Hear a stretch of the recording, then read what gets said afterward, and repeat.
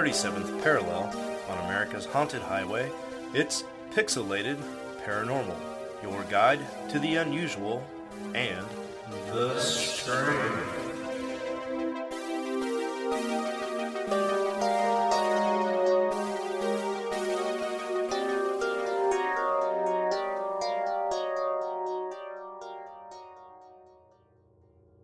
One sunny afternoon on the island of Alua, Chile, back in 1950, a 7-year-old Adolfo Calbaranahue went out to gather firewood in the forest, when after several hours he failed to return home.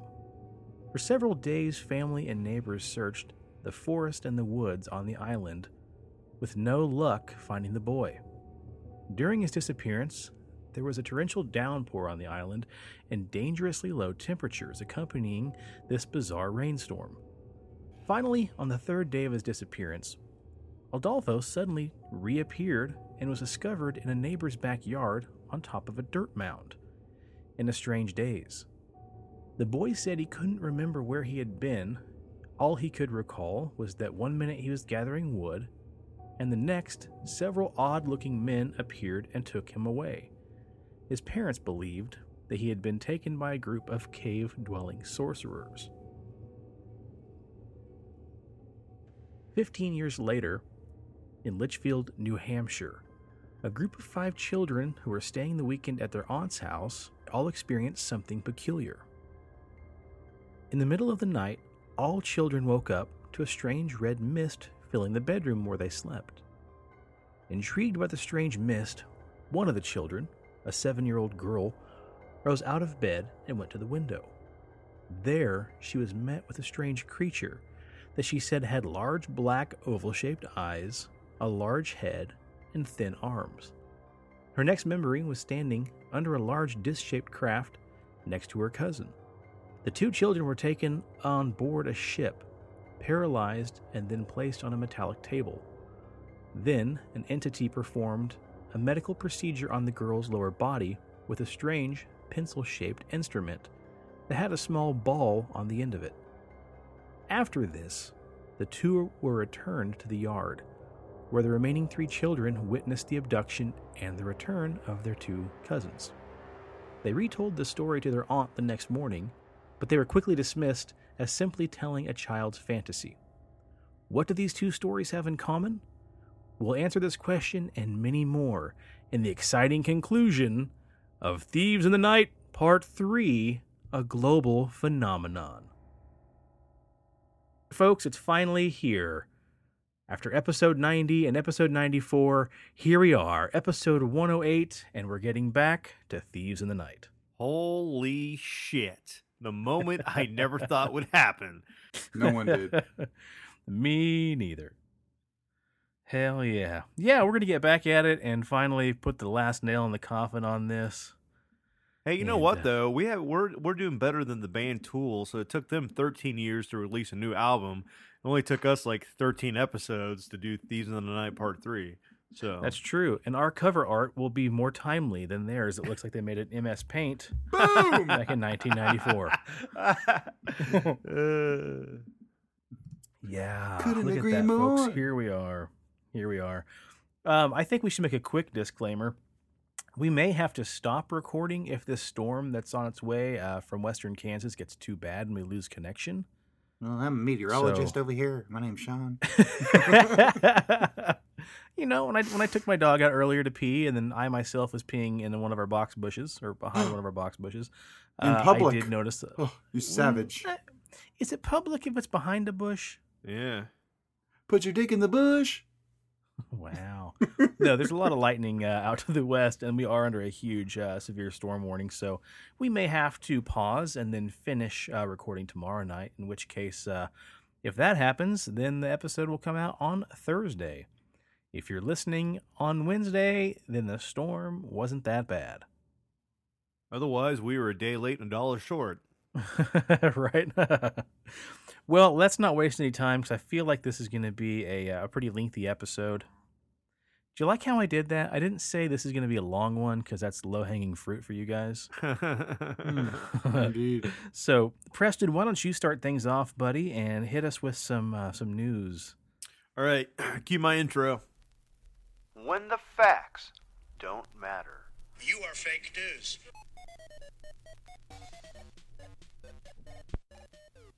Now, since last episode's fake news went so well, I decided that we're going to go into this blind again. And I picked 3 random articles. And Sean, I want you to go first, and I want you to pick between 1 and 3. Okay, I'm just picking a number, right? 1, 2, or 3? Yeah. 7. I'm going to go with lucky number 3. All right, well... Elderly couple accidentally burns down house during sex game involving World War II flamethrower. Flaggenwaffen. Flammenwaffer. And this took place in Sand Springs, Oklahoma. A couple's sexual game turned horribly wrong as they accidentally burned down their house to the ground with a 75-year-old flamethrower. Firefighters were called to the site around 11:15 in the morning after receiving an unusual phone call, but could not do nothing to save the 45-year-old house from being a total loss. Nancy Brown, the 911 operator who answered the call from 96-year-old Maurice Fogarty, Jesus Christ, dude, you're old, says she first thought she was dealing with pranksters when he told her he had torched the house with napalm while having sex with his wife. He told me he was penetrating his wife with M1 as usual, but got too excited and activated the flamethrower. What? It's ridiculous. Mrs. Brown says the explanation shocked her for a moment, and then it took her almost a minute to actually realize it was true. He kept repeating everything was burning, and I could hear his wife screaming behind, but I still couldn't believe this could be real. Mr. Fogarty and his wife were transported to a hospital to be treated for psychological shock caused by the event, but otherwise were uninjured.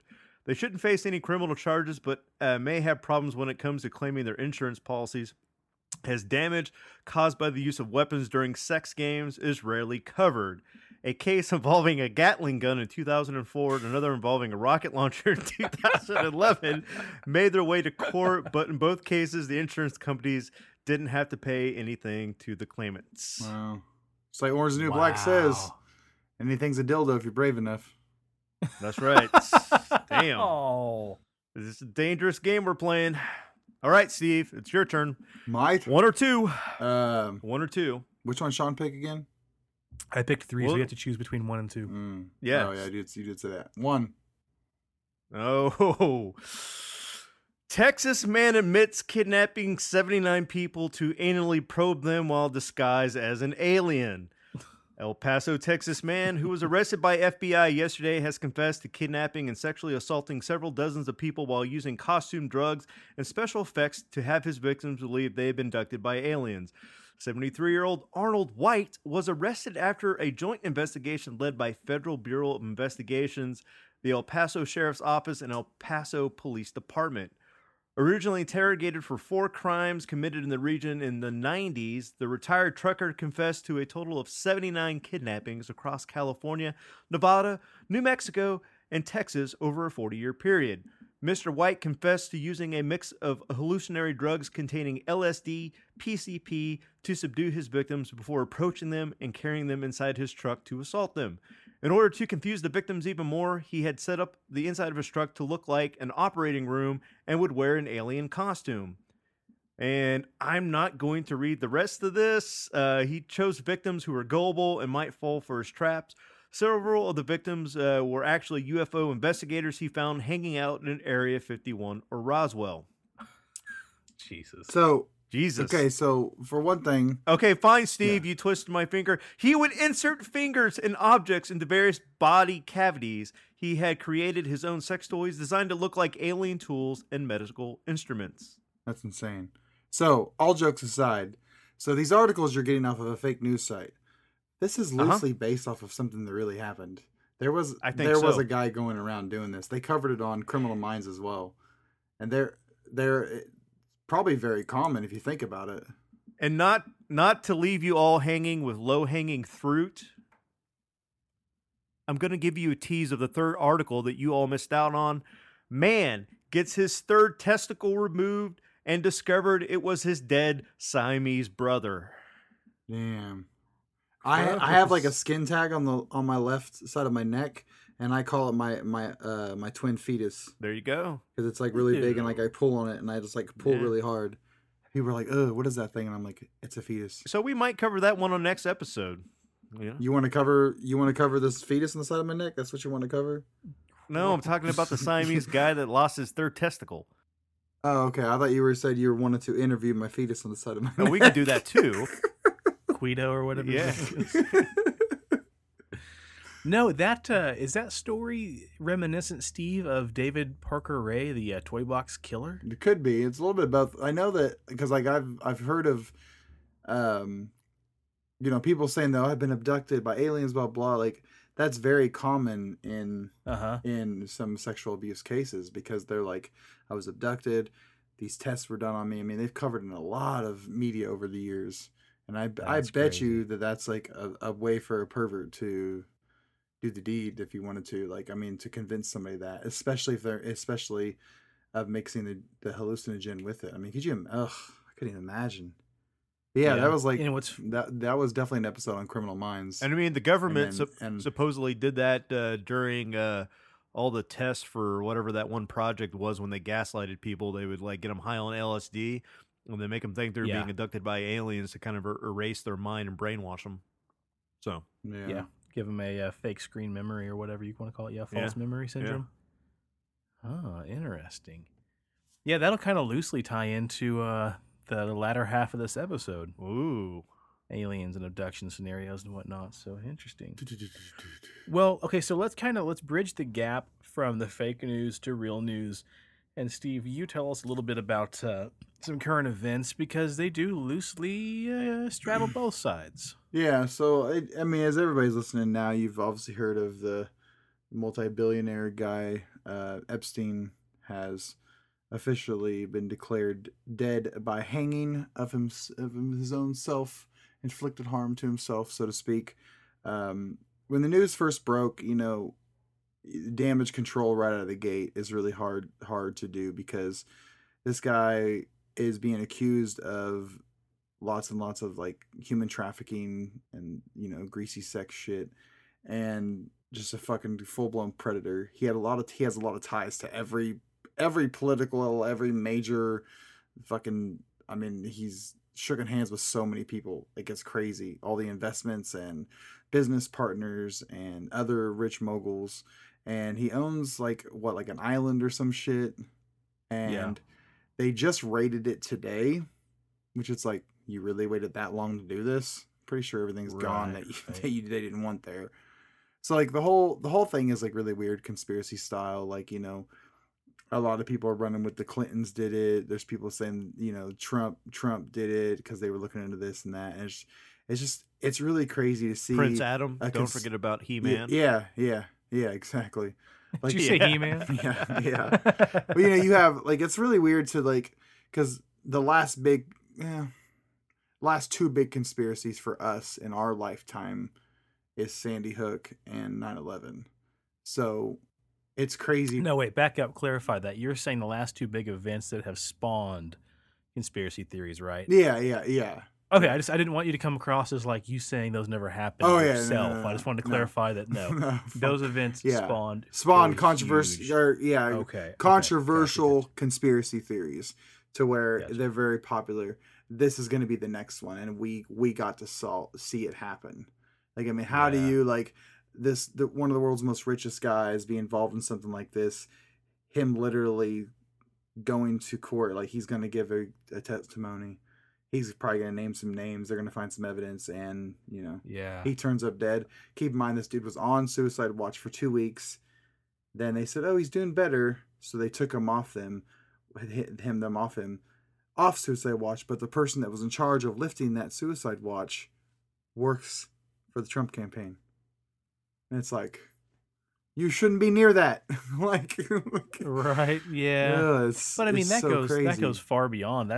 Kind of sounds like everybody, all parties, all political parties are associated. Sure. Like everybody's a little guilty in that. Yeah, I mean, when you're running with the world's elite, man, you see some crazy shit, man. It's right. It's kind of like, you know, I'm starting episode 3, the show on Amazon, which Sean got me to check it out, The Boys, and it's kind of the same thing. Like, you get to see the life of the superheroes, and you're thinking, oh, glamour and photo ops and like going and saving the world, but like, they're sociopaths, they're fuck ups, they're drunks, they're fucking losers, like, they're insane. And like, it's they're drunk off power. Yeah, it's like, I mean, and it's the same thing when you get into these conspiracy theories and this elite group of people that run the world. Like, I don't know, man, it's crazy. It just gets weirder every day too. That's what scares the fuck out of me. It's like back in the day, you'd have, I don't know, 5-10 years, and you get another crazy one. But like I just said, we have 9/11 sparked it. We had Sandy Hook spark it. All the other shootings since then, you know, like it's and then now this, like, it's like, fuck, what else, man? Like, it just keeps coming and coming and coming. Like, well, and that's what's sad when an event like this happens. How much of this is, you know, misguided truth just to throw everybody off the scent? You know, that's where a lot of your conspiracy theories come from. Potentially, is just the people who are worried about, you know, getting nipped next. They'll just start spouting off random shit to throw you on all sorts of different trails to get off of theirs. That's true. It reminds me so much, too, of that Pizzagate scandal. You know it? Yeah. Which is kind of weird, like in a weird ironic twist I was reading about somebody saying, you know, it kind of makes it a little easier to believe. Yeah, right. You know, when this kind of thing goes down, like, maybe it wasn't that hard to comprehend the fact that that's what was going on there. Yeah, I don't know. We'll never know. It's just insane to see, and it's a sobering moment to realize, like, there's a whole, and we're not a political podcast again. We'll get over this pretty quick, guys. Sorry. We're so used to having two factions. You're A or B. You're us or them.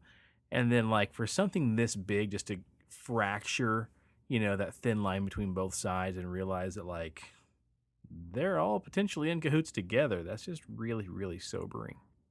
Very true.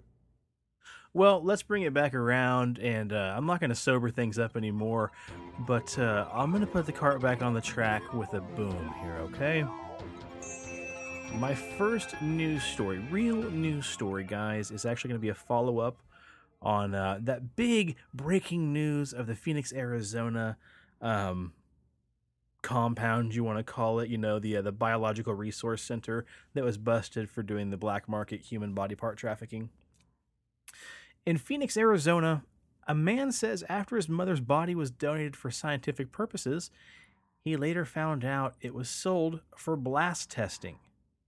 What? And forgive us, guys, if one of us giggles, we're not insensitive bastards. It's just, this is so sad it's funny in a way, or maybe so funny it's sad.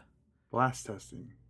He said his mother, Doris, suffered from Alzheimer's disease before her death in 2013. Years later, a Reuters report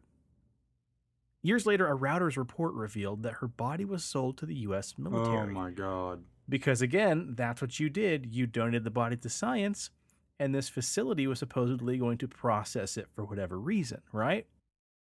She was then supposedly strapped to a chair. And blow up Grandma? Jesus. Okay, let's back it up. Years later... You can see where this is going. Okay, hang on. Let's back it up. He said his mother, Doris, suffered from Alzheimer's disease before her death in 2013. Years later, a Reuters report revealed her body was sold to the U.S. military. She was then supposedly strapped to a chair on some sort of apparatus, and a detonation took place underneath her to basically kind of get an idea what the human body goes through when a vehicle is hit by an IED. Fuck. He received 6 ounces of her ashes, which is kept in a small box. And he says, it makes it hard to reminisce in a joyful way, knowing what happened. KNXV reports that Stauffer, this is the guy, is in one of many plaintiffs involved in a suit against the company.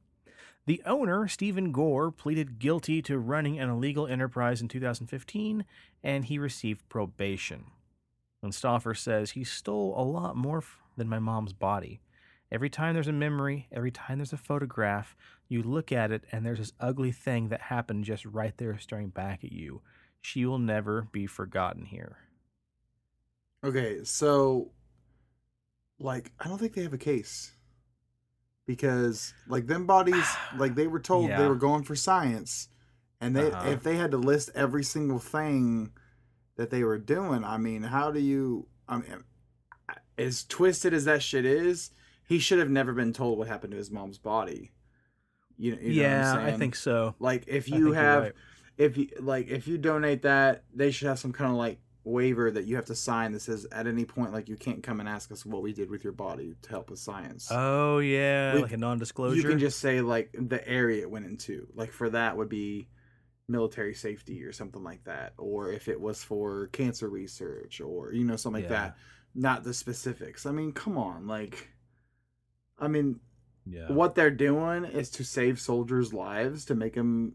I mean, IEDs are very extremely common, and a lot of people lose a lot of fucking limbs from them. If they could use that in science to withstand blasts on the vehicles they're using, whatever the case may be. I don't know, I'm not a fucking scientist, but like, you know what I'm saying? Like, if you got to use a body to do that, then what's better than a cadaver? They're already fucking dead. Like, it sucks having this chick's mom or this dude's mom, but like these people in this suit against the company, like, there's no way that it's going to be such a fine line. It's going to be like a moral or a morals and ethics thing versus, like, did we really break the law? That we were using it for science, regardless of what I did there, the greasy bastard did with gluing the dicks on the heads and shit. That's crazy. I don't remember dicks being glued to heads, but there was all kinds of crazy shit there. Who knows what the hell was on there? I know. I like the idea. I guarantee you there was one head with a dick on it. At least one. I guarantee there was one cock. At least one.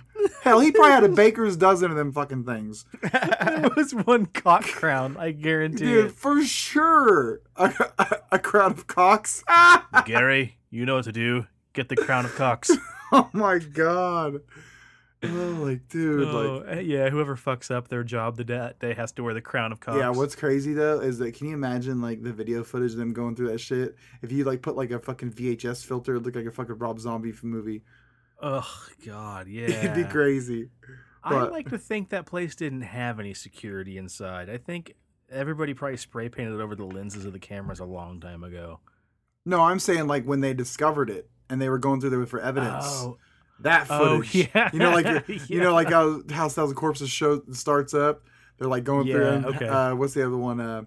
The Texas Chainsaw remake. They're like going through there with the old fucking footage. I love that stuff, man. Looks all grimy and fucking old 8mm 8mm film. Yeah. Wowee. But yeah, I don't know, man. It's one of them things, man. It's when you first hear the news article, you're like, damn, it sucks. But by the time the end, you're like, oh, okay, now we know why. If they were just putting her in a fucking chair and then just pulling a fucking blast cap off on her, that'd be fucked up. But I mean, like those people that make the videos of the airbag deployments and their friends. Yeah, there's people doing that to corpses. Yeah. Gross. I don't know, man. Like I've always said, like donate. I'm an organ donor. I don't know why they want any of my shit, but if they need it, it's theirs. And when I die, like either I'd love to just be buried in the fucking ground somewhere, like out in the field. Fuck it, let the bones and let the go back to the earth. But that's unfortunately you can't do that. And so the next thing would be cremation. Like I'm almost to the point where I think it's so. I better shut up. Well, hey, put a pin in that, and we'll get back to that in October. Because in October we got some pretty interesting stuff we're going to be doing on our shows. Okay. Mm-hmm. All right, cool. Yeah. One of them is a live embalming. No, I'm just kidding. Fuck yeah. One of them is an interview, though, so I got that secured 100%. Oh, you did? Keen. Good. Yeah, I told you about that. Oh, well, I messaged him. He messaged me. I'm against it. We should stop with the insider baseball here real quick. I'm against it. Okay, well, you should be. Fuck you, backseat. Can't have a landslide here. Okay, so let's move on to news story number 2. Preston, what are you drinking right now, buddy? Milwaukee's best. Blasted grandma. Fuck you, Eric, if you're listening. Right. Actually, Eric, if you're listening, you might be interested to know that I am drinking a left-hand peach beerlini Radler. Actually, fucking beer snob. Eric, it's your birthday, so naturally. Yeah. Hey, yeah. Speaking of, you won't hear this till probably Wednesday or whenever you listen to this, but happy birthday, Eric. Yeah, happy birthday. I already told you once today. Which friend brought up his birthday first? That's true. Good job. I'm just joking. I'll have to show you the infamous picture of the tree clam that we took in. What the fuck? I'm a clam. Anyway, okay, cool. So that brings me to the next news article. Supposedly, this is from CNN. Scientists have made vodka from Chernobyl's exclusion zone, and they say it's safe to drink. An artisan vodka has been produced with ingredients from the Chernobyl exclusion zone, and scientists say it is completely safe to consume. Scientists from the University of Portsmouth created Atomic vodka, a spirit made with exclusion zone grain and water, making it the first ever consumer product from the area of the abandoned nuclear power plant. Now, we all know Chernobyl exploded in 1986. The reactor blew up, just killing tons of people over radiation poisoning, blah, blah, blah, blah, blah. Well, you weren't supposed to do anything there. You weren't supposed to do any kind of tourism. You're not supposed to be working there. There shouldn't be animals there. And you should certainly not eat any food or drink any water. You definitely should take a shit there, though. Why? Why? So you can go home and be like, I took a shit in Chernobyl. And the fucking... And all I got was this lousy t-shirt. Yeah, no shit. Be like, oh, what'd you do in Chernobyl? Did you go to get close to the... No, I took a shit. Like, in there. I added my fucking gas to that fucking clouded-ass place. This is... Okay, finish your story, because I've got a rant here. Go on. Okay.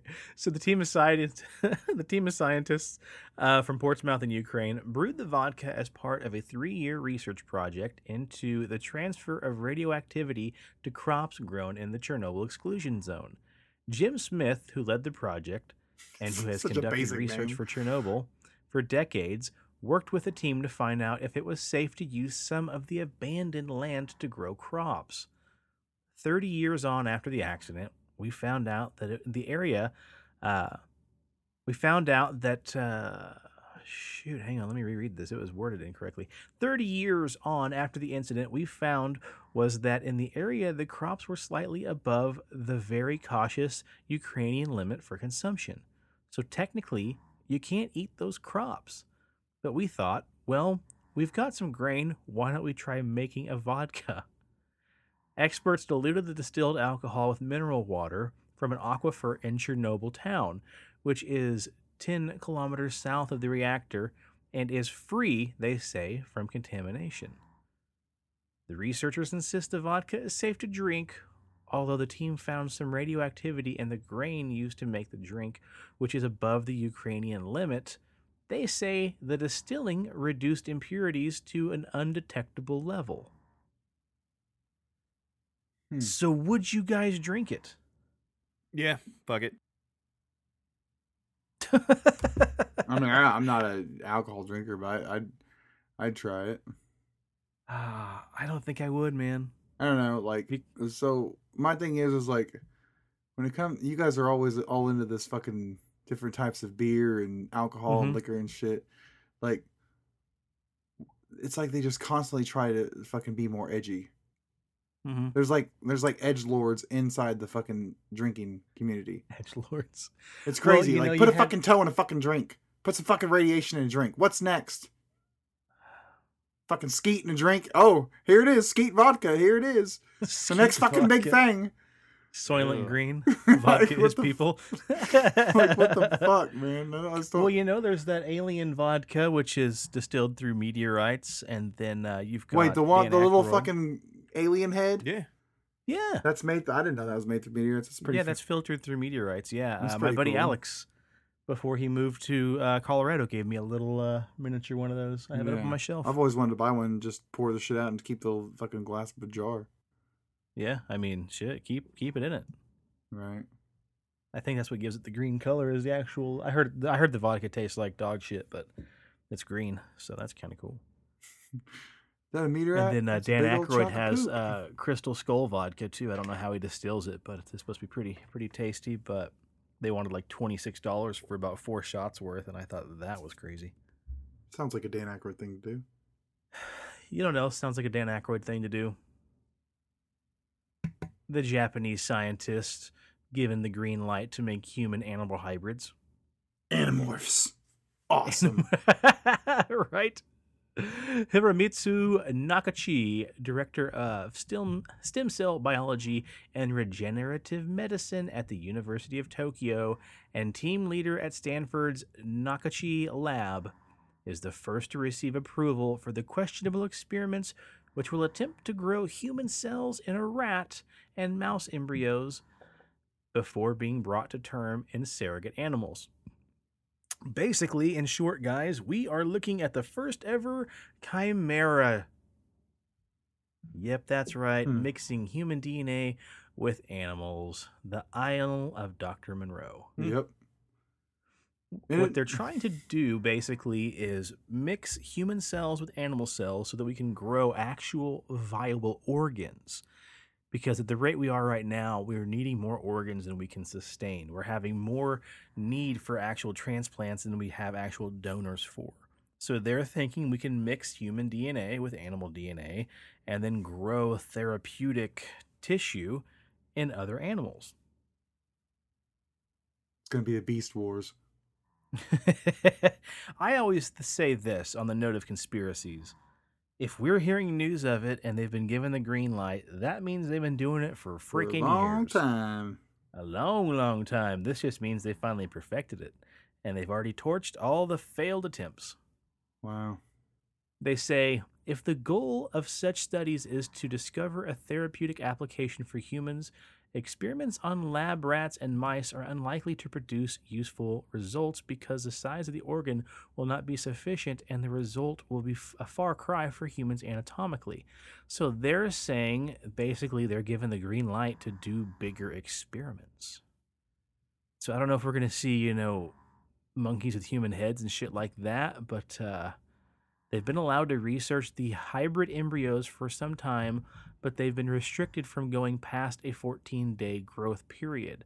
However, back in March, the policy changed when Japan's Education and Science Ministry announced that such creations could now be brought full term. So again, I think that means that we've failed. We've gone past the failed, aborted experiments. We moved on to actual, we probably have monkey people. Yeah, dude. Cats with human hands, shit like that. I just found another article about that guy. It turns out he does Animorphs fan fiction. Fucking gross, dude. I'm here all night. Well, speaking of all night, it's been half an hour into the news. All right, everybody, here's a great time to pause before we get into the main subject.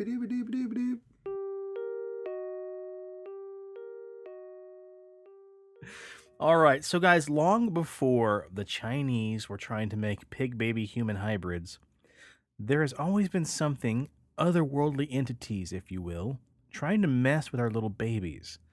Since the dawn of time itself, actually, there's been this terrifying trend that something or someone is stalking, killing, borrowing, or stealing our children right from beneath our noses. It's not Preston? Nope.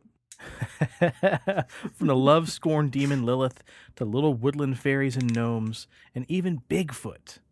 For whatever reason, these benevolent entities have had a fascination with our human young.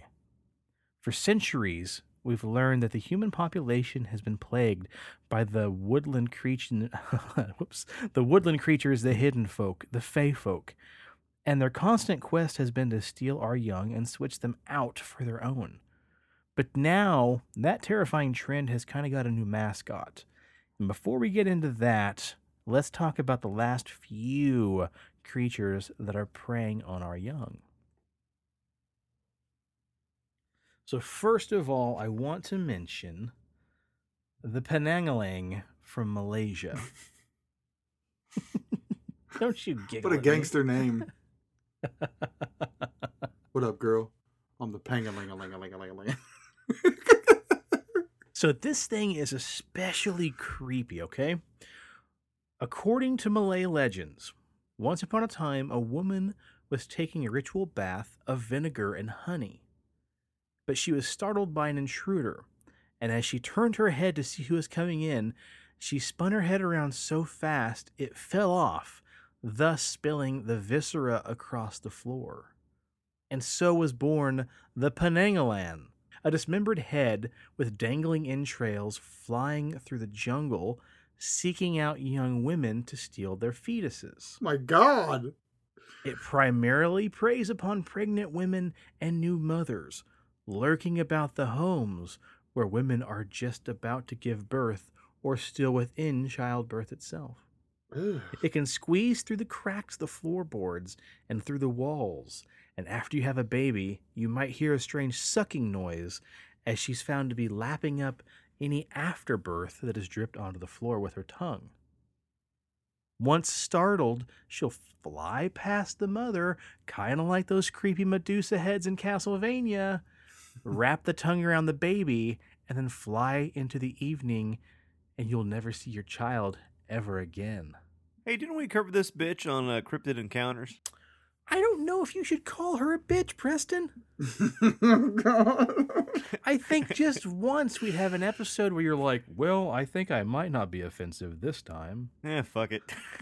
To be fair, this thing is stealing children, stealing afterbirth, bathing in it. Yeah. And he can't call her a bitch? Yeah. This head that flies through the air. A flying fucking head with entrails. Right? You may call it whatever the fuck you want. Maybe a dastardly fiend. Yeah, I'm pretty sure we did cover it because but it's not just the head though, because so this is the entity that was once a lady and she ate a demonic black chicken and then it turned her into the Pang-a-lang-a-dang-a-lang, and then at night she detaches from the torso, so it's like the bloody stump with the titties, and it's like oh, and then like that's how you kill it is you go put salt on the bloody stump in the ground, and then it can't reconnect before dawn, and it's fucked. No, it's not the same entity. That's crazy. But it's close. Damn. This thing never. Yeah, this thing doesn't have a body. It's just a decapitated head. But she turned her head. She spun her neck around so quick that it fell out. Mm-hmm, yeah. She spun her head so quickly out of sheer terror that she basically snapped her own head off. So basically the people that, like, I call them rubberneckers when they go by a wreck, they're like, and then I'm like, look at you breaking your neck to see that wreck. God. Cue the Buster Rhymes. Yeah. Break your fucking neck, boy. just bend in that neck to see that wreck or see the chaos. Yeah.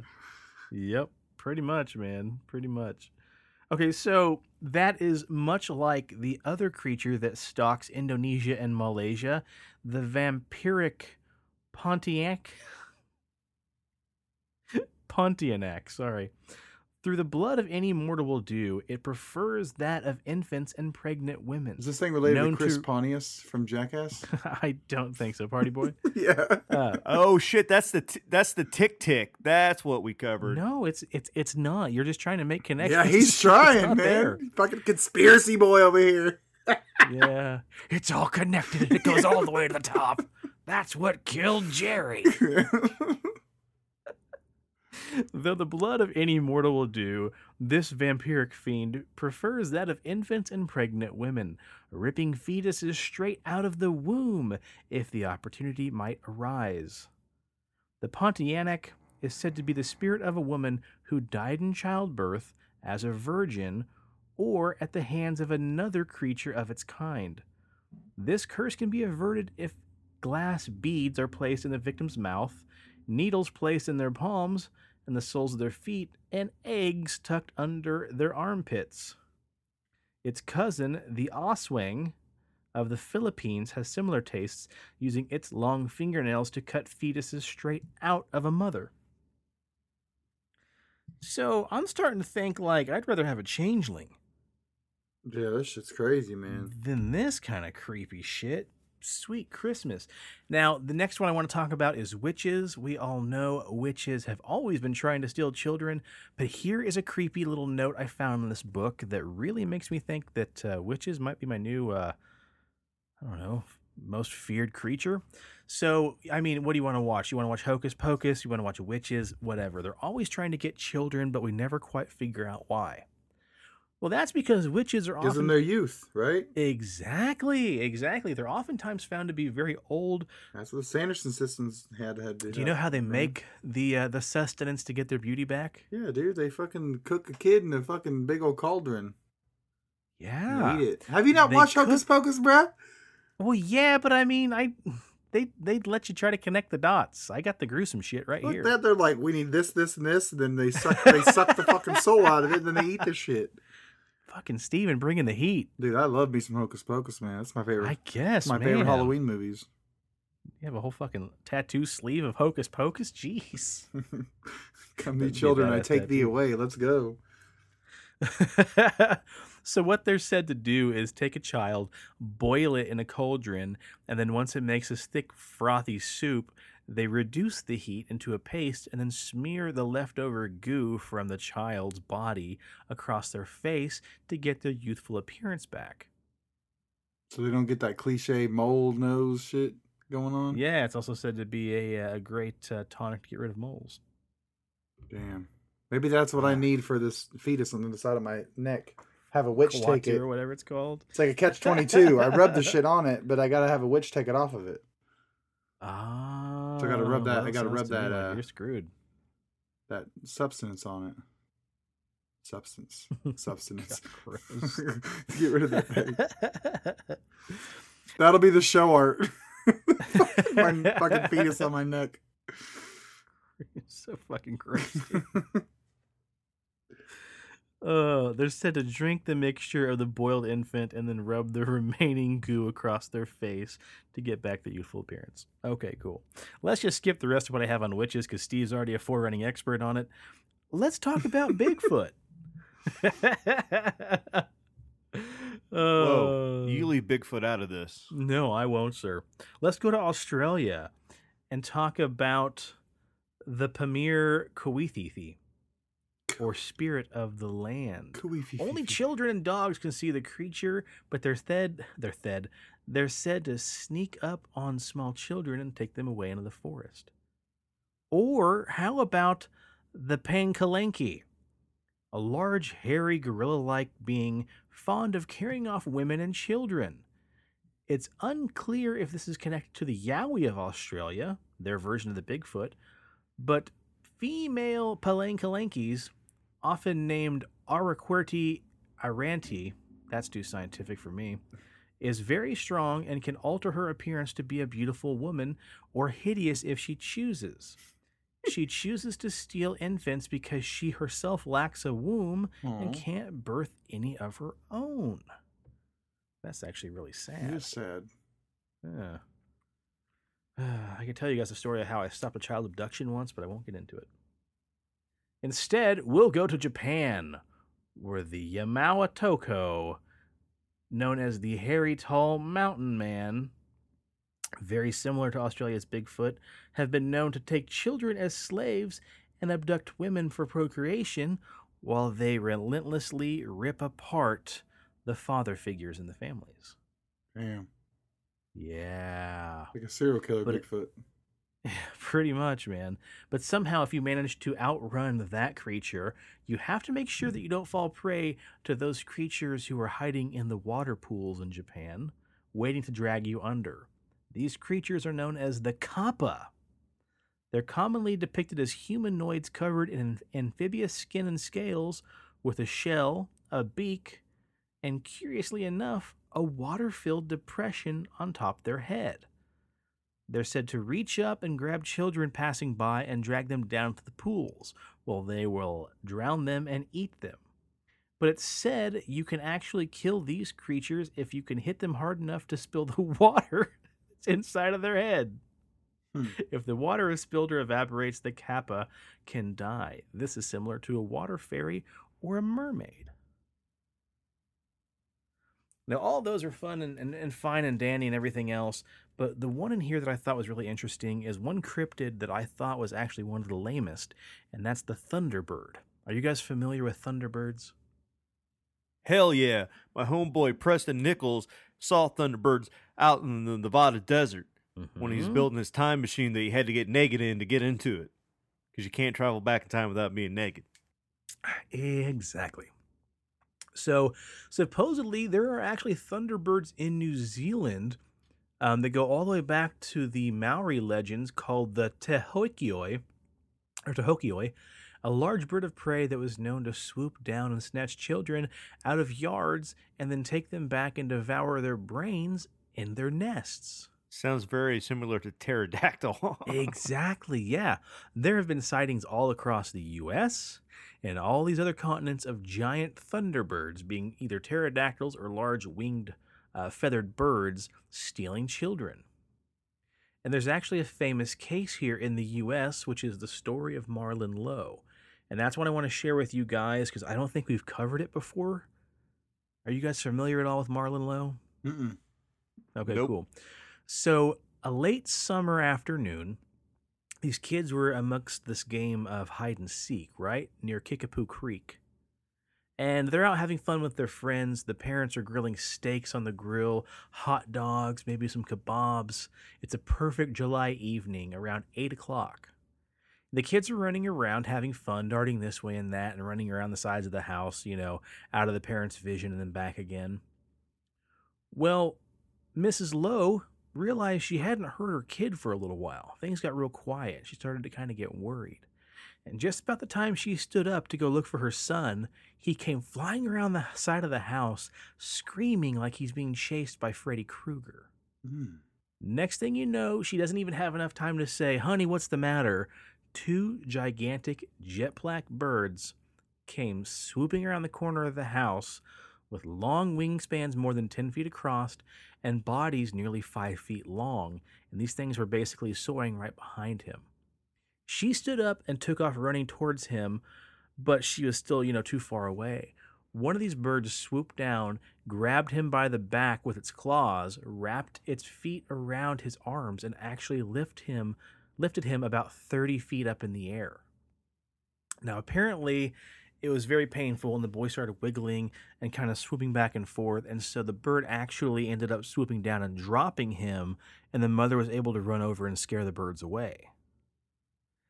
But this thing was big enough, it actually made some headline news back when this happened. Several neighborhood witnesses actually recalled seeing what happened, and the mother said the scariest thing she will never forget is the sight of her son's feet dangling in the air, his little fists hitting the bird's underbelly as it tried to carry it away. Wow. Screw that. That'd be terrifying. Yeah, and you can find more of that, all over the internet. Apparently there's news stories and everything else about it. But yeah, I never really paid too much attention to that until I realized there's supposedly in the U.S. there are actual documented cases of that. Now the next one I want to kind of go on to a bird theme here and talk about La Lechuza. And you guys probably remember that. That is the owl witch of Mexico. And I think, Preston, I don't think, Steve, you were on this show back then, but Presto, you and I talked about me having a friend up down in Texas who actually saw this thing once. Yeah, and then I told a story about the farmer that shot it, and then the next morning went out because it was like a weird owl creature, and then he's like, "Get it with your boots, Ted," and shot it with a shotgun, and then it ended up being like an old fucking woman. Yeah, like Weird Al, there you go. The polka player. Yeah. She's a bird witch that sometimes looks like Weird Al. Yeah. Hey! More recently, Mexican parents warn their children of La Lechuza, an immense owl sometimes seen with the face of an old hag. Descriptions and lore surrounding her are contradictory, but one aspect remains the same. She loves stealing children, particularly those who are walking home alone late at night. The legend of La Lechuza says it's actually a shape-shifting bruja or witch seeking a replacement for her own baby that was murdered years ago. Like other paranormal beings, she is able to lure away her prey by whistling or crying like a human baby that's in distress. Now, I want you to think about this. An owl, Steve. What do owls have in common with aliens? Everything. They're creepy as fuck. Big fucking The eyes, the still motions where they can move their fucking head. Exactly. Again, that's why I have a 3-foot plaster one up in my retro room that sits in the silhouette of the window, so the natural light from the moon shines in. There's this fucking 3-foot tall fucking owl. It's creepy as shit. I love it. Fucking creep. So yeah, a little reminder here of Lalachusa in that story we shared. Basically, the guy, I don't know if I shared his name or not, but guy I know down in Texas, he and his wife live down in the small town. They are, very honest, hardworking, God-fearing folks. And one night, the gentleman was walking around the park across the street. There's like a park the size of a city block across the street from their house. And he said one night he was out walking around, and he just happens to glance over in this tree that he passes by every night. And up in this tree, he says this giant, like 3-foot owl-sized, owl-shaped bird with the face of an old woman. Ugh. And he said he looked at it and had just enough time to realize what it was, and he quickly turned his head and walked as quickly as he could away from it. I don't remember if he said he was saying a prayer as he did so, but he knew basically to get the fuck out of there. And when he went back to work, he was talking to one of his work buddies who was, from Mexico, a Hispanic gentleman. And he says, yeah, that's Lalachusa. That's the owl witch. And apparently she was sitting out in a tree across the street from a man's house. And the man was known to be running around on his wife in this small little town. So somebody thought that maybe either someone did a spell or Lalachusa herself just heard of this man's, misdoings and was watching this guy outside of his house. That's crazy, dude. It's creepy, and like it's one thing to get a story from somebody and you're like, ooh, that sounds spooky. But to not really prod too much for this story and just for this guy just to openly tell me about this. When I said, hey, I've got this podcast, we talk about weird stuff. Have you ever heard anything weird, any weird lore in this town, or have you ever experienced anything crazy? And expecting to hear them say, I don't believe in all that, ghost stuff and aliens, but for him to be like, yeah, one time I seen a bird witch. And just to have him tell me the story just as stone cold serious as can be, it's pretty chilling. It's pretty weird. It's definitely kind of chills the blood a little bit there. So I don't know what I'd do. So I remember when we were driving, we were listening to that podcast, Coast to Coast, I think it was, and that shit with that big owl, that shit fucked me up, man. I don't know what I'd do if I seen that type of shit. I don't either, dude. I don't either. Well, tales of these creatures and similar have been told for centuries, intertwined amongst our folklore and urban legends. But something more sinister has been recently entering our periphery and has actually rocketed far past tales told by campfires and secured its place in our pop culture and our psyche. While we see the same trend occurring in modern days of child abductions, we have a new villain in the piece, and it's known as the Alien Grey. And something that's really strange about these alien abductions and where this whole book kind of goes is we've grown up hearing folklore about, fairies taking away kids and stay out of the fairy rings and don't pick berries in the forest and stuff like that. But these kind of really directly mirror the modern day alien abduction stories that we've been hearing since, recently, like the 20s and 40s, and it really, really hit pop culture around the 60s with Betty and Barney Hill. So something that's odd too, we talk about fairies being goblins and gnomes and Bigfoots and sprites and bodiless floating heads with entrails. You've got the same kind of trend going with aliens because we've got a lot of abduction stories where you have insects, reptilians, hairy dwarfs, blue guys with hoods, robots, Nordic blondes, and everything in between. So what's really strange and has to be noted here is that these folklores and this phenomenon has really just changed, and instead of coming up from the ground, they're coming down from outer space. And something that needs to be noted here as well, which kind of further cements this idea, is there's a lot of similarities like fairy rings themselves and berry picking. And, we think about a fairy ring, it's said to be a ring of mushrooms out in the forest. You don't want to step inside of it because you might not ever be seen again. Or if you stumble inside of it or you disrupt it, you might be whisked away to another dimension. This is eerily similar to crop circles. And, people say don't go near crop circles because, again, they're formed by UFOs. But you also have to think as well, when fairies have visited, you have a ring of mushrooms and stones. This is pretty similar to whenever a UFO lands from outer space, supposedly it leaves a burned or charred ring of radioactive matter. So it's almost kind of like the same thing. Once visited, that same circle pattern is left. And then we also have the phenomenon of, fairies abducting children and taking them down below to these underground realms where they're mining gold and have, all these whole utopian societies set up. You've got that same exact pattern, except for with abduction cases, you've got kids being taken away to other planets. But again, they're being whisked away and shown, other societies, other animals, all, these distant, faraway lands. So it's almost kind of like the same exact things happening, just from a different creature. Or maybe it's the same entities, just with a different mask. So we'll talk about this explicit event first, kind of known as the Pied Piper. Several children of Sherry Heath in England encountered an unsettling figure one afternoon in the school playground in 1995. And again, this is a modern-day account. They described while they were playing a tall, red-eyed creature wearing a suit covered in badges. The figure pointed at the children and declared he wanted them. He appeared to carry some kind of flute.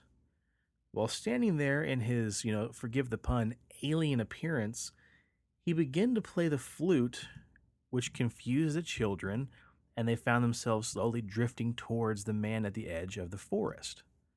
And they couldn't help themselves. The melody was just really sweet, and they found themselves getting closer and closer and closer. And then suddenly a teacher came around the corner of the building and hollered at the kids to come back inside because class was starting. They were able to kind of shake themselves away, and when they came to, the creature was gone, and so was the melody. And that is very much close to being pixie-led by the pixies playing music, causing your feet to dance and not be able to control where you're going. Now, let me go over some selected cases here from the book that I found to be really interesting here.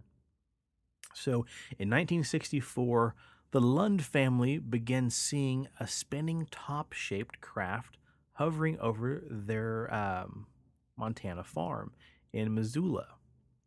A 3.5-year-old grandson named Kyle regularly conversed with a man with an unpronounceable name near their barn. Likes to drink Monster Energy drinks and punch drywall. Oh, fuck that meme. This meme's so fucking dumb. So the family said what was strange is the little boy would run off, and they're on a farm, so keep that in mind. The kids are running around. It's 1964. No one really cares yet what their kids are doing.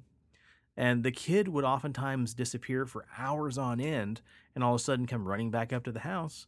And the parents would say, where have you been? Oh my God, we haven't been able to find you.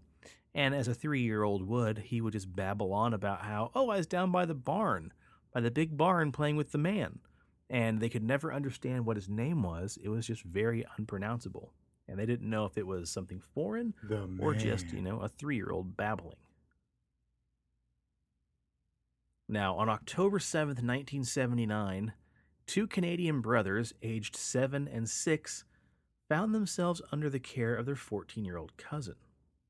Later, as the evening approached, the older boy noticed an escalating hum accompanied by a large disc hovering above the trailer they were inside of. Blocking the noise with a pillow, the witness and his cousin lost sight of the youngest sibling. They looked outside and saw the young boy standing underneath the craft's light. Their next memory was of a saucer drifting away, followed by the mother and aunt returning home, just in time for the young boy to be found laying outside having a seizure. Mm-hmm. According to researcher John Mack, on October 29th, 1992, a 2-year-old named Colin began telling his mother of the scary owl with the big eyes, which fell out of the sky and attacked him. It approached him and made him eat some food. The young boy regularly told his mom, I don't want to go back on the spaceship. I was born there and fell from the stars.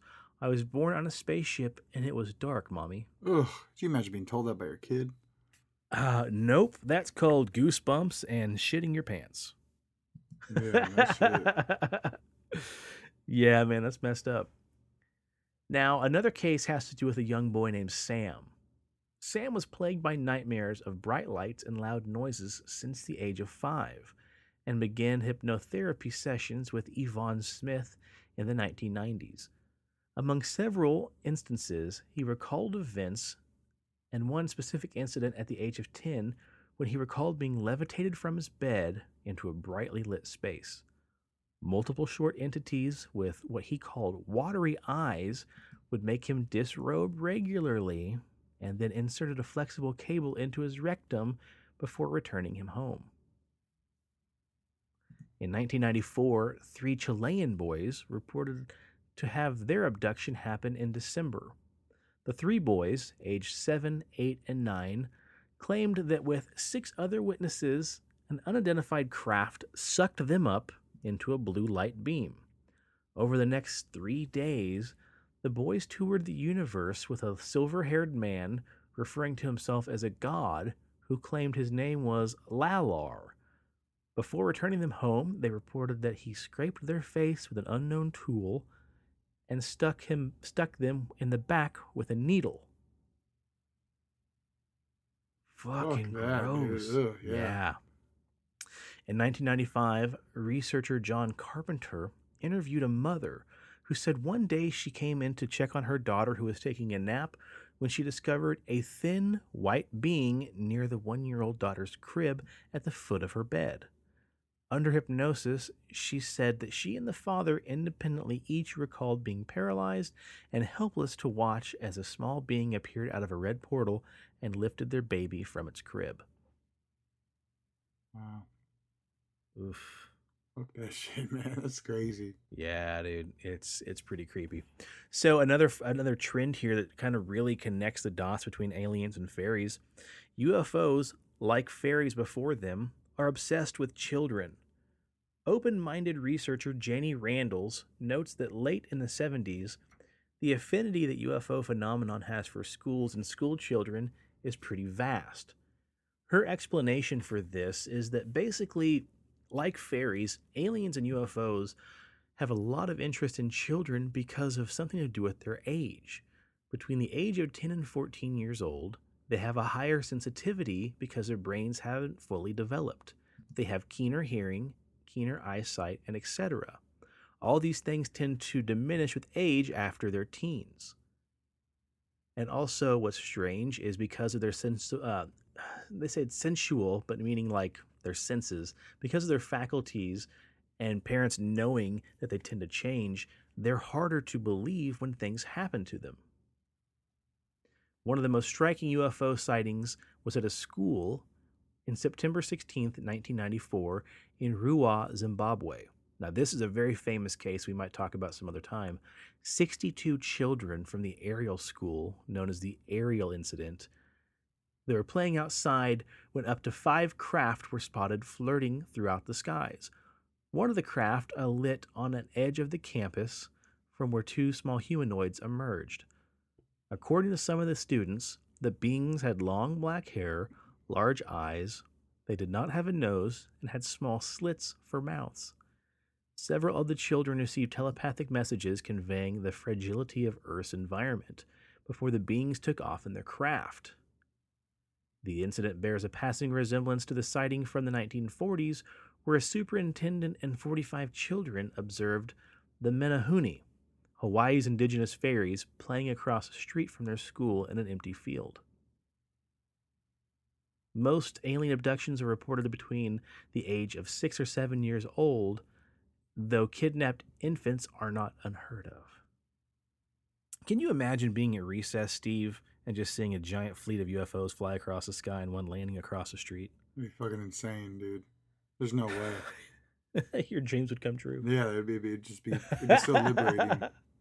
But as a kid and not knowing what the fuck that is, man, you'd be more interested than scared.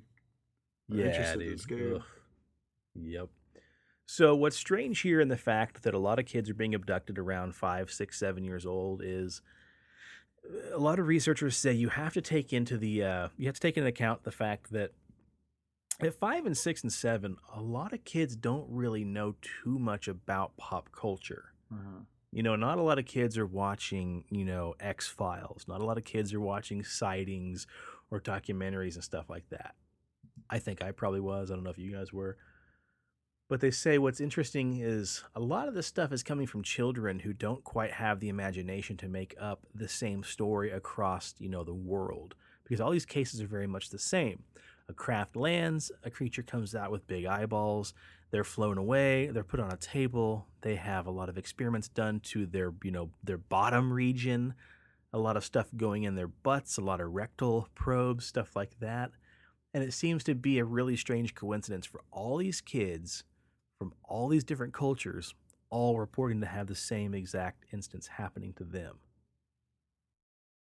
And then back in 1959, David Pillay, then 7 years old, said he saw a UFO hovering above a circular clearing in Whiting, New Jersey.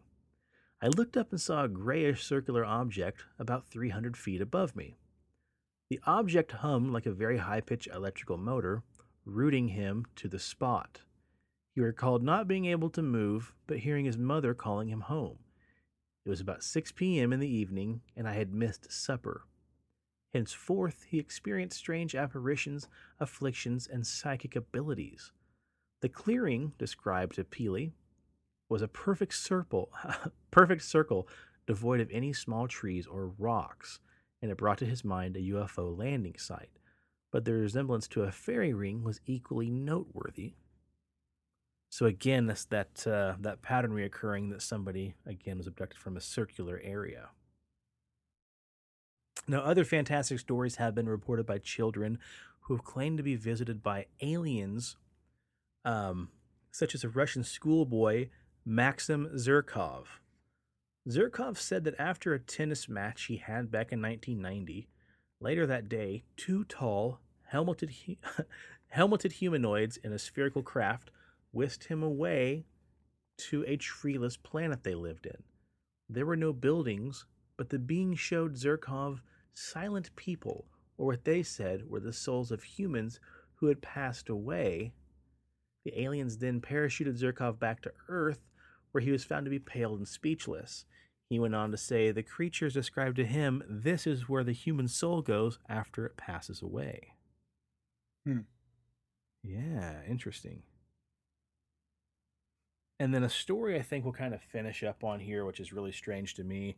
I just recently heard about this. Have you heard of a woman by the name of Hillary Porter from over in England?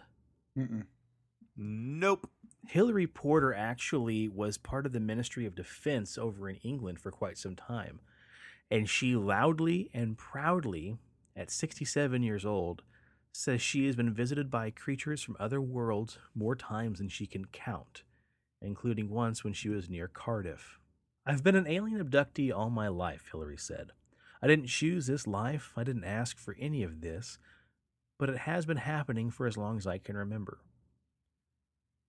First close encounter she can recall came when she was 5 years old and playing along the grass in a field behind her home. Suddenly, there was a reptilian alien in front of me. He had scaly skin, black holes in the nose, and a little mouth.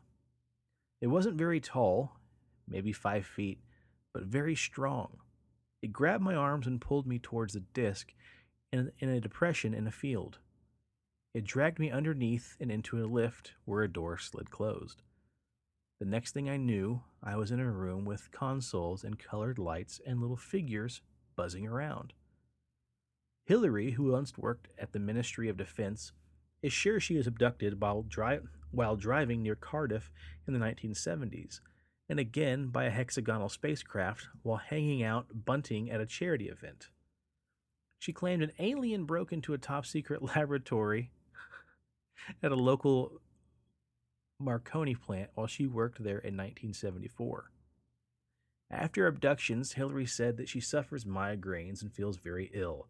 Sometimes she wakes up with a fresh scar or a fresh bruise, or there's bloody marks or stains on her clothes or her bed sheets. She claims publicly that she has a metal implant in her ear and says the doctor said it was wax, but I can feel it. My partner Ken has a monitor that he can use to detect bugging and my ear, the metal, puts off a ding ding ding anytime he puts it near me. Hillary will tell the full story of her multiple abductions on the Almac conference. Oh, we'll leave that part out. Of course, there are skeptics and people who laugh at us, but it doesn't bother me. Just because they haven't seen it with their own eyes doesn't mean it's not true. We've all had people from right across the spectrum tell us about their experiences, from university graduates to businessmen. They can't all just be stupid. Hillary used to work as a draftsman and an artist for the MOD, Ministry of Defense, and decided to record her encounters by drawing them. One of her pictures shows her as a little girl being dragged forwards towards a spaceship. Another sketch in 1980 shows a shadowy figure standing just outside her window. I had just put my daughter Sally to bed and came downstairs. I spotted a huge figure by the window, and I froze. After a few moments, he raised his hand, and I did the same. After that, I wasn't quite so frightened. I thought he wasn't going to hurt me. Then he glided to the back of the garden. He moved so fast. Whoosh! Then he shot sideways, paused for several seconds, and then he was gone. For years, she suffered alone until a crisis abduction in 1994, when she says she was shown flashbacks of previous encounters. Pushed to the brink, she started looking for other people with similar stories. That's when she met partner Ken Parsons, who runs the British Earth and Aerial Mystery Society, or BEAMS. That's convenient. She met more abductees and someone who can recall many experiences. As someone who can recall many experiences, she began counseling them. Finding someone else who's understood me was so important. You know you're not all off your trolley. Ken said he believes the aliens were visiting our planet to take genetic material for breeding purposes. There are greys, the ones everybody recognizes, but they're just a servant. The reptilians are the higher beings, and then there are humanoid types too. But there is something above them, cowled figures. You can't look at them. Their eyes shine, and when they look at you, they blast a message into your mind. They tend to take females more for their eggs and genetic material for breeding purposes. We believe they are making a cross between aliens and humans. Hillary of Frankenborough says her abductions have grown less frequent, but strange phenomenon still plagues the area around her home, which has a spectacular view over the Hampshire skyline. She says she's seen hovering triangular shapes, bright lights, and flying formations, which she has photographed. She dismisses the idea that it could be military planes from Farnborough Air Force Base, insisting they look and sound different. That's trippy. So that's pretty intense. And if you guys go to that link, you can see one of her drawings she did of it. Looks like some creatures in her bedroom, maybe. Like a gray crawling across the floor towards her, and then some other standing off next to one of those cloaked beings, maybe. It's nuts, man. But yeah, so I mean, there you go. A lot of ties to fairy and fae people encounters to modern day UFO abductions. Hide your kids, hide your wife. We abducted everybody up in here. Yeah. So, yeah, but there you have it. Thieves in the Night. Anal probe for you. Anal probe for you. Yep. And Steve, double-fisted anal probe. Damn. Yep. 2 for you. That's why we call you Big Steve. Right. 2. Better make it 2. So, I think that pretty much does it, but I want to kind of bring things back home with a listener story that was recently submitted to us. And what's kind of odd is this listener story is pretty personal to me because it comes from a childhood best friend of mine. It's from a listener named Cody, who, Steve, currently he's got a long-haul truck driver? Yeah, something like that. For lack of Drives better, trucks, Cody, if we yeah. got that wrong, just shoot me a message. But Drives so a semi. Cody listens. What's that? He drives a big rig. Yeah, he drives. As far as I know. He drives a big old truck. Yeah. But yeah, so he recently started listening to the show, and he wrote in, and I'm going to read this email to you. Cody says, so I just started the glorious deep dive that is your podcast, and in episode 0, when Sean started telling ghost stories about when he was a kid in his basement, it made my skin crawl. I didn't know if you remember this, and he's directing this towards me. I don't know if you remember this, but I remember the only time I stayed at your house when we were kids, the Boy Scout days.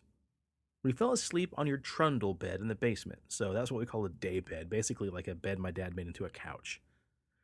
We fell asleep on the trundle bed in the basement playing Super Nintendo. I remember you telling me how much your brother's room creeped you out, especially his closet area. And yeah, big surprise, my brother's probably listening. Yeah, your bedroom creeped me out. I woke up in the middle of the I swear I saw on multiple occasions. God, this is creepy, especially if he never saw it. I swear on a few occasions I saw what looked to be a shadowy man in your bedroom. Oh. Yeah. So let's get back to it real quick. Cody says, I remember you telling me how much your brother's room creeped you out, especially the closet area. I woke up in the middle of the night, and I believe it was storming, because I remember turning off the TV and laying back down and looking into your brother's doorway. When a flash of lightning hit, I saw a tall man standing in his room in front of the small basement window. And I'm assuming my brother wasn't there, because a lot of times if I had a friend stay the night, that was because my brother went somewhere else for the evening, like to a friend's house. I woke you up, and we checked it out, and no one was there. I also remember a very bad feeling when I came in to use the restroom one night at a Boy Scout camping trip at the lake that had been canceled because of a big storm. I rode back in with you and your dad. I remember feeling the overwhelming feeling that something just wasn't right until I got back outside. Sorry for the long trip down memory lane, but listening to your stories at 2 a.m. driving down the highway made me think of my experience in your house and creeped me out enough that I had to turn the cab light on in the big rig and check the empty sleeping area of the truck I was driving, just in case, LOL. I got to episode 5 tonight. I dig what you guys are doing, and I should be up to current episodes in just a few weeks. Keep the good content coming, Cody. So first of all, Cody, thanks for the good words, man. I really appreciate that. We appreciate that. But it's funny because it opened up a can of worms. I kind of had forgotten a little bit about that instance when he stayed the night with me, but I certainly remember like being creeped out and him waking me up and just going in there looking for weird shit. That's awesome. But yeah, I had seen a few times in the basement what I thought was a man, tall, shadowy figure. So I remember once my brother and we had bunk beds when we were little, and my dad had built them so when we got older, we could separate them, and I could have a bed in my room, and my brother could have a bed in his room. And my brother decided to keep his bed elevated because he had the top bunk, so he kind of used underneath it for like a little storage area or, whatever. And my brother and I were up in his bunk watching TV or something. He had a little black and white TV. And my parents got pissed off because we were awake. And at the time, we only had a staircase going up the back of the basement to the laundry room. We didn't have a front staircase going down. And I remember my mom hollered down at us and told me to come upstairs. And so I was climbing down his ladder and looking into the family room where Cody was describing us laying. And I remember seeing a shadow of a man walking across the basement cast up on the wall of the light shining down from the back stairway. And I remember it was so creepy because I couldn't see a man. I just saw a shadow casted on the wall of a man walking by. And it just scared me so bad. I remember I screamed, fell off the last 2 rungs of my brother's bunk bed and ran upstairs. And my mom and dad were trying to console me. And I remember just being so just terrified and then thinking like, oh, fuck. Like, my brother's still in his room. Like, I'm upstairs now and my brother's downstairs and this thing is downstairs. And I remember my dad just swearing to me that it had to have been my shadow being cast from outside behind me, basically, on the wall. But it was weird because, like, this thing, the shadow is bigger than, a person would be, if that makes sense. Like, twice the height of a person. It was just fucking enormous. But, yeah, anyway. Thanks for that can of worms, Cody. But, Steve, you want to tell a little story real quick about Cody and his truck, or should we not tell that story? I'm sure we can mention it. It's pretty. I mean, I think it's pretty crazy. So he basically, I woke up from a nap one day and he's just like, "There's a message on my phone saying that, hey, I almost got into a wreck, listening to your show. Holy shit, that was scary." Well, I just woke up, so like when I read it, I was like, "Holy shit, he got in a wreck!" And then I reread it, and I was like, "Oh, okay, thank God." But apparently, when he was driving, Yeah, because you text us. yeah, and I'm like, "Oh my God, like that? Is he okay?" Because yeah. I misread your text as well. Yeah, and then apparently he was listening, got creeped out, and then when he got creeped out, he because the sun visor, some napkins or some papers or something dropped from there right when he was listening when he was driving down the road, and it fucking scared him. like, oh my God, that's fucking crazy, man. Yeah, bring in the heat. That's what we do. Bring in the heat.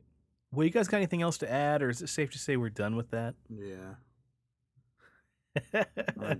I was gonna say, Cody, if you're only on episode 5, like, wow, it gets better, way better. So if you think it's great now, like, you're gonna be mind blown by the time you get to episode 110, whatever we're on. Oh, I got the message saying, "Hey man, listening to the show, but this audio is a little rough." I was like, "Trust me, it does get better." Yeah, it got a lot better. So, but yeah, he did concur that it got better. But yeah, man. Yeah, once we got past Rob wanting to record only on Skype, yeah, the audio got better. Yeah, most definitely. But yeah, thanks for listening, Cody. Thanks for the kind words, dude. And I think we're hopefully going to sit down sometime with him and maybe see what else we can remember from growing up, and maybe catch some personal stories of his as well. But yeah, it's pretty badass, and we really appreciate that. So yeah, cool. Hell yeah. Well, any idea what the next show is going to be about, boys? Because I feel like Thieves in the Night is fun, but the book, while it is a great deep dive in the subject, was not quite what I thought it was going to be. So I realized it's going to be aliens. It's going to be aliens. Okay. Daddy's going to take the wheel for an episode, and I haven't decided which book I'm going to cover. Okay. But it's going to be aliens, definitely aliens. I'm not saying it was aliens, but probably aliens. So did you fluff your hair up, put your hands out? Yeah.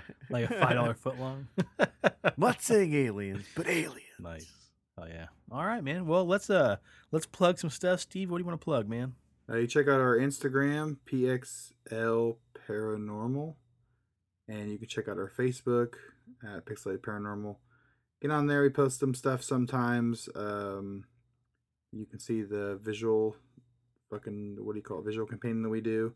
Yeah, just pretty fun. It always gets a lot of update and stuff. So other than that, I mean, that's all there is to plug for me, I think. Sweet. All right. Check out Mark's solo show, Pixelated Sausage. Check out his video game reviews, Attack the Backlog. And also, I will mention this again. You don't have to. We're not begging. We do have a Patreon. If you feel like throwing a few shillings at that, you're more than welcome to. Don't feel bad if you can't. You don't get anything for it. We will never give you free content. We will never give you content. Boom. Yeah, take that. We will never give exclusive paid-for content. All that is just if you want to throw a few pennies, you're welcome to. Otherwise, Preston, what's my favorite race car podcast? Sports Cars Unleashed. There you go. All right, buddy. What do you want to plug? Listen, people, forget weird kinky sex with flamethrowers from World War II.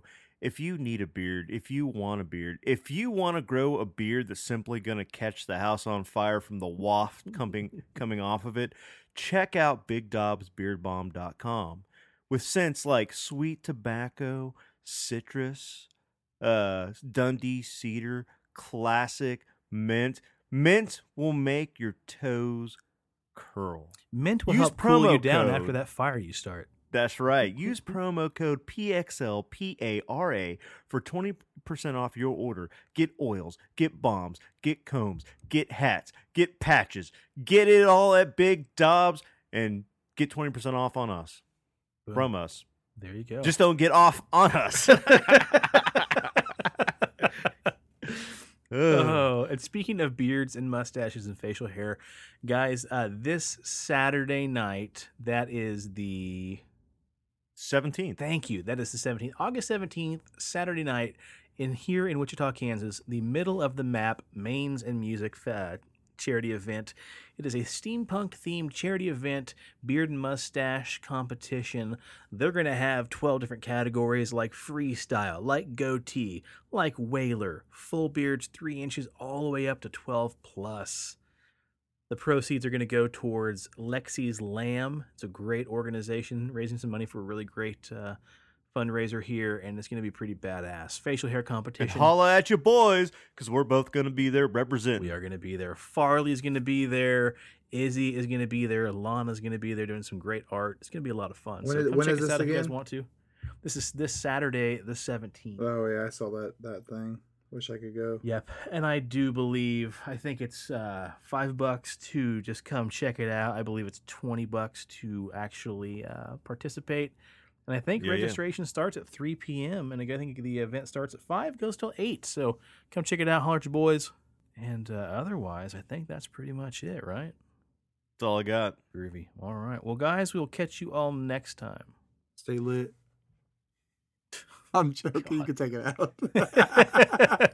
That's great. Stay spooky and stay on the paranormal highway. The cast at Pixelated Paranormal would like to thank you for listening to this week's episode. Pixelated Paranormal is here to tell you tales of the fantastical, the strange, the unknown. Tales that will move you a little further down the paranormal highway. If you'd like to share your own listener story, we would love to hear it. Email us at pixelatedparanormal@gmail.com. Again, that's pixelatedparanormal@gmail.com. We'd really love to hear from you. Again, thanks for listening to this week's episode of Pixelated Paranormal, your guide to the unusual and the strange.